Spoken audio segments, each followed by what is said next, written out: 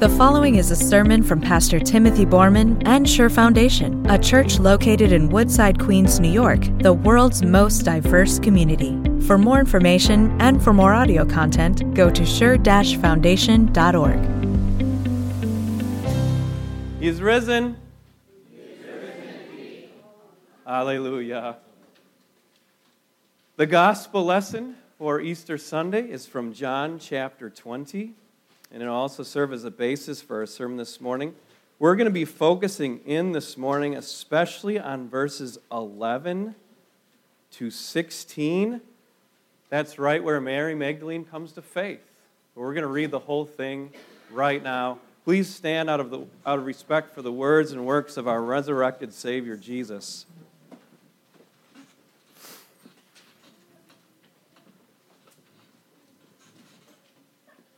Early on the first day of the week, while it was still dark, Mary Magdalene went to the tomb and saw that the stone had been removed from the entrance. So she came running to Simon Peter and the other disciple, the one Jesus loved, and said, "They have taken the Lord out of the tomb, and we don't know where they have put him." So Peter and the other disciple started for the tomb. Both were running. But the other disciple outran Peter and reached the tomb first. He bent over and looked in at the strips of linen lying there, but did not go in. Then Simon Peter came along behind him and went straight into the tomb. He saw the strips of linen lying there, as well as the cloth that had been wrapped around Jesus' head. The cloth was still lying in its place, separate from the linen. Finally, the other disciple, who had reached the tomb first, also went inside. He saw and believed. They still did not understand from Scripture that Jesus had to rise from the dead. Then the disciples went back to where they were staying. Now Mary stood outside the tomb crying. As she wept, she bent over to look into the tomb and saw two angels in white seated where Jesus' body had been, one at the head and the other at the foot. They asked her, "Woman, why are you crying?" "They have taken my Lord away," she said, "and I don't know where they have put him." At this, she turned around and saw Jesus standing there. But she did not realize that it was Jesus. He asked her, "Woman, why are you crying? Who is it you are looking for?" Thinking it was the gardener, she said, "Sir, if you have carried him away, tell me where you have put him, and I will get him." Jesus said to her, "Mary." She turned toward him and cried out in Aramaic, "Rabboni," which means teacher. Jesus said, "Do not hold on to me, for I have not yet ascended to the Father. Go instead to my brothers and tell them, I am ascending to my Father and your Father, to my God and your God." Mary Magdalene went to the disciples with the news, "I have seen the Lord."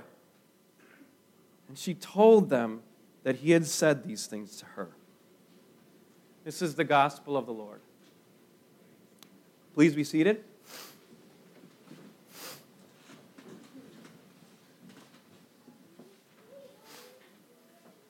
Will you pray with me?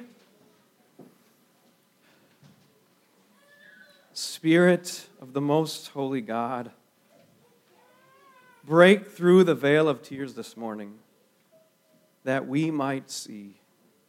In Jesus' name we pray. Amen.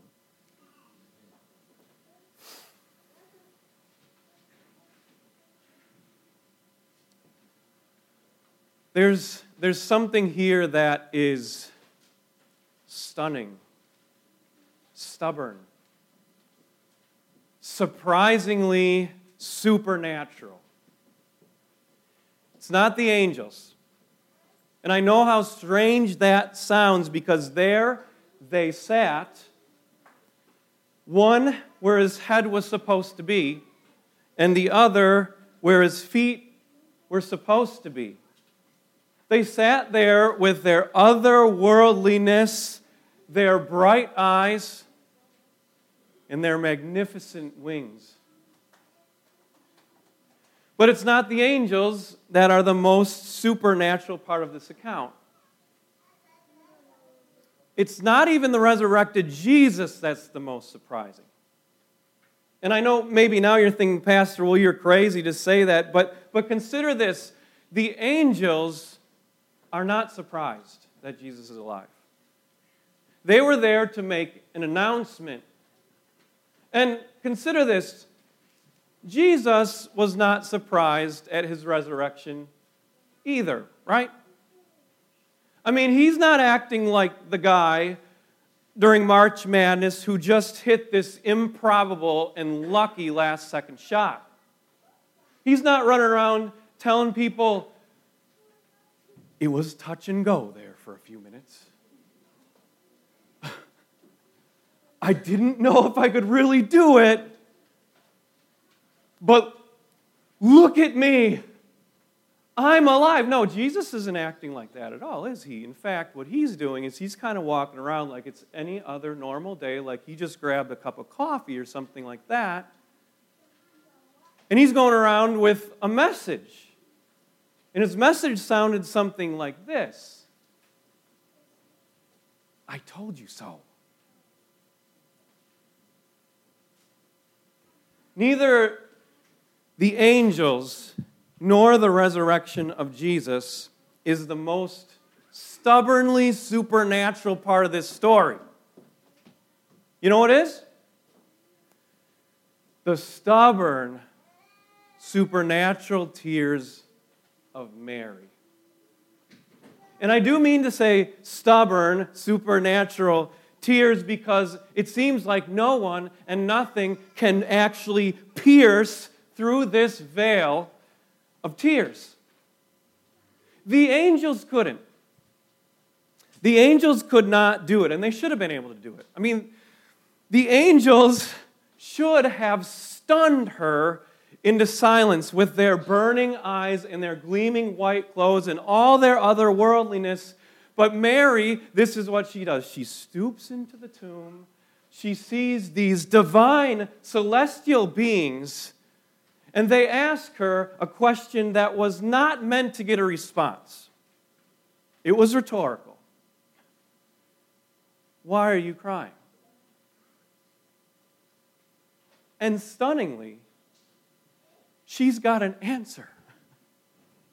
This is what she says to the angels, who only moments before had stunned other women into silence.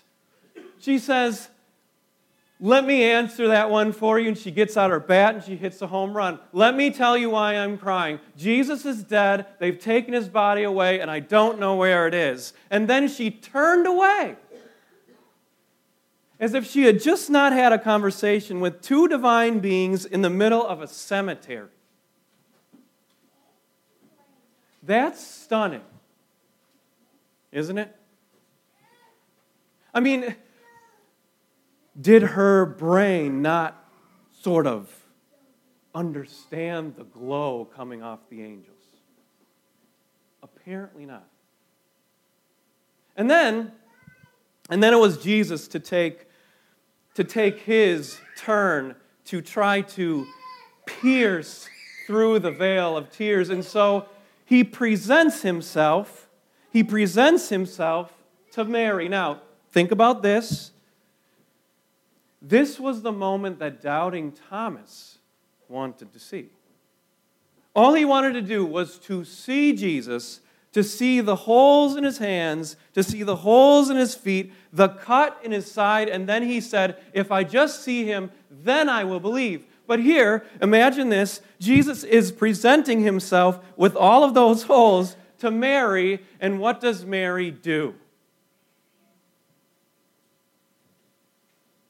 She can't see him. Not through the veil of tears. She looks at him, and all she can see is a gardener. Someone only capable of moving dead bodies around. And that is stunning. Those tears of unbelief are absolutely stubborn. We are here today to be presented with a historical fact. On the third day, Jesus rose from the dead. And to deny that fact is like denying that the Titanic sunk. To deny that fact is like denying that the United States dropped the bomb on Hiroshima. I mean, this is something that has been witnessed and chronicled. Jesus is alive. But look, none of that is a surprise to you here today. In fact, you came here to hear that, right? You came here knowing that I was going to tell you that Jesus is alive. You didn't come here, although the breakfast is going to be wonderful and good, you probably didn't come here because of the food. And although John is a wonderful piano player, you probably didn't come for the music. And God knows that you didn't come for the architecture here. You came here to stand before a historical fact that Jesus bodily did rise from the dead. But oh, is our unbelief deep and wide? Can it pierce through our tears even into those dark and shadowy corners of our hearts where we still wonder and think and cry? You know, a couple of weeks ago, if you have a parent in New York City schools, parents throughout the city got their offer letters to the different schools. You know that's right? About 2 weeks ago now. And we were one of those parents, you know, that stays up past midnight so we can get our application in before all of you guys did, you know? Because we really wanted to get Brooke into PS 166. We love that school. And then we got our offer letter. We thought, oh, she's going to get in. Her sister's there. She's got preference, everything else. We stayed up past midnight, and we got the letter in, and it said, Brooke didn't get in. And I'd be lying if there wasn't tears, and we thought, well, what are we going to do now? Call you? Yeah. Stubborn, persistent tears, right? That's what we're talking about this morning. What are we going to do? And this is where Jesus steps in. This is where Jesus steps in, and this is what he says to Mary. It's the same questions of the angels, so it's got to be an important question for us on Easter Sunday. It's the same question. He says, why are you crying? And that question is meant to be a joyful question because there was no reason to cry because there Jesus' body, well, it's not there anymore. He's alive. And then he follows that up immediately with a second question.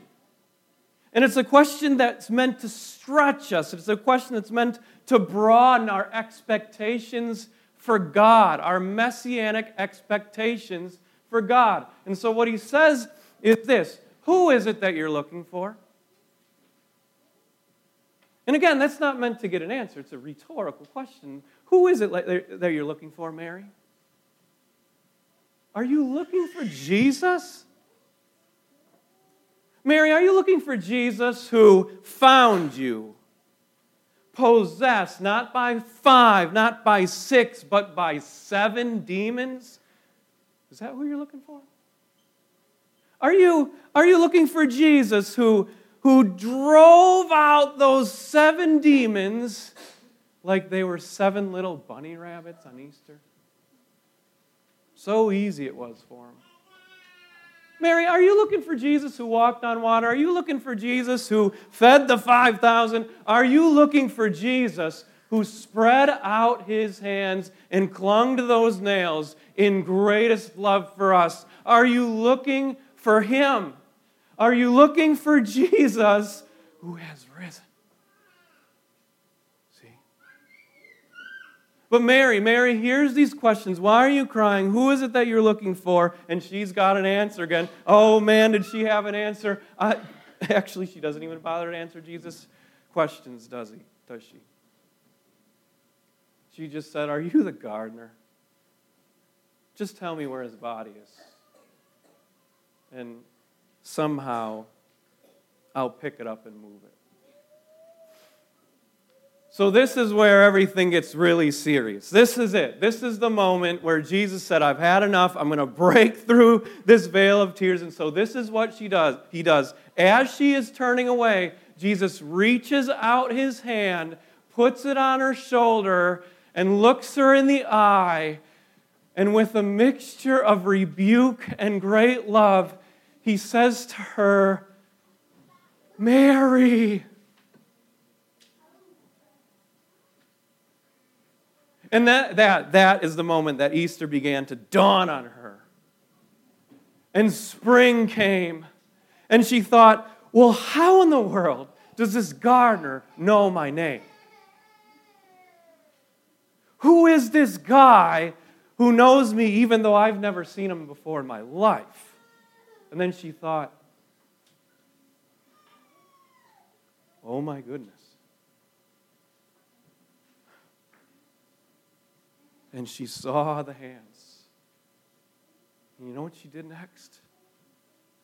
She took a nosedive. I mean, she was on the floor, and she grasps Jesus' feet, his pierced feet, and she holds on for dear life, and she says, Rabboni, which is Aramaic, means teacher. Because he had just taught her that he's alive. You know, it's Easter Sunday today. And there's one thing that I want to do to you and with you this morning, and it's this. Let me put my hand on your metaphorical shoulder.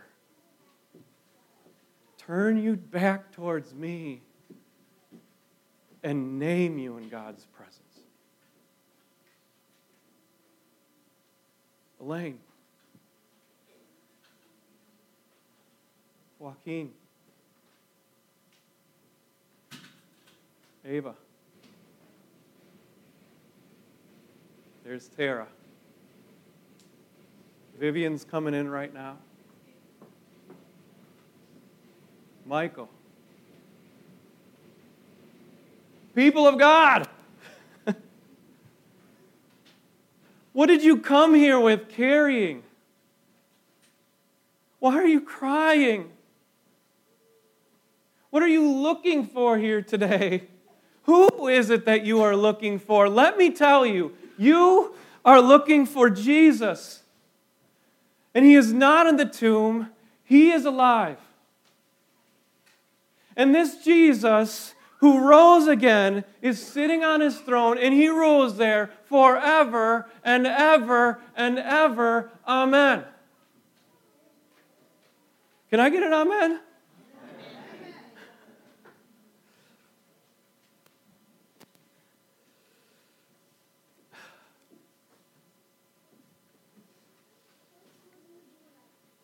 You know, it didn't even take that long. I know it doesn't always end this way, but it didn't take even a week and we got a phone call from PS 166. Brooks just got to pass a test. I think she can. We don't know if she'll get into school. We don't know. We still don't know. But this I do know. He has risen, and I can't remember why I was so worried anymore. Can you? Amen.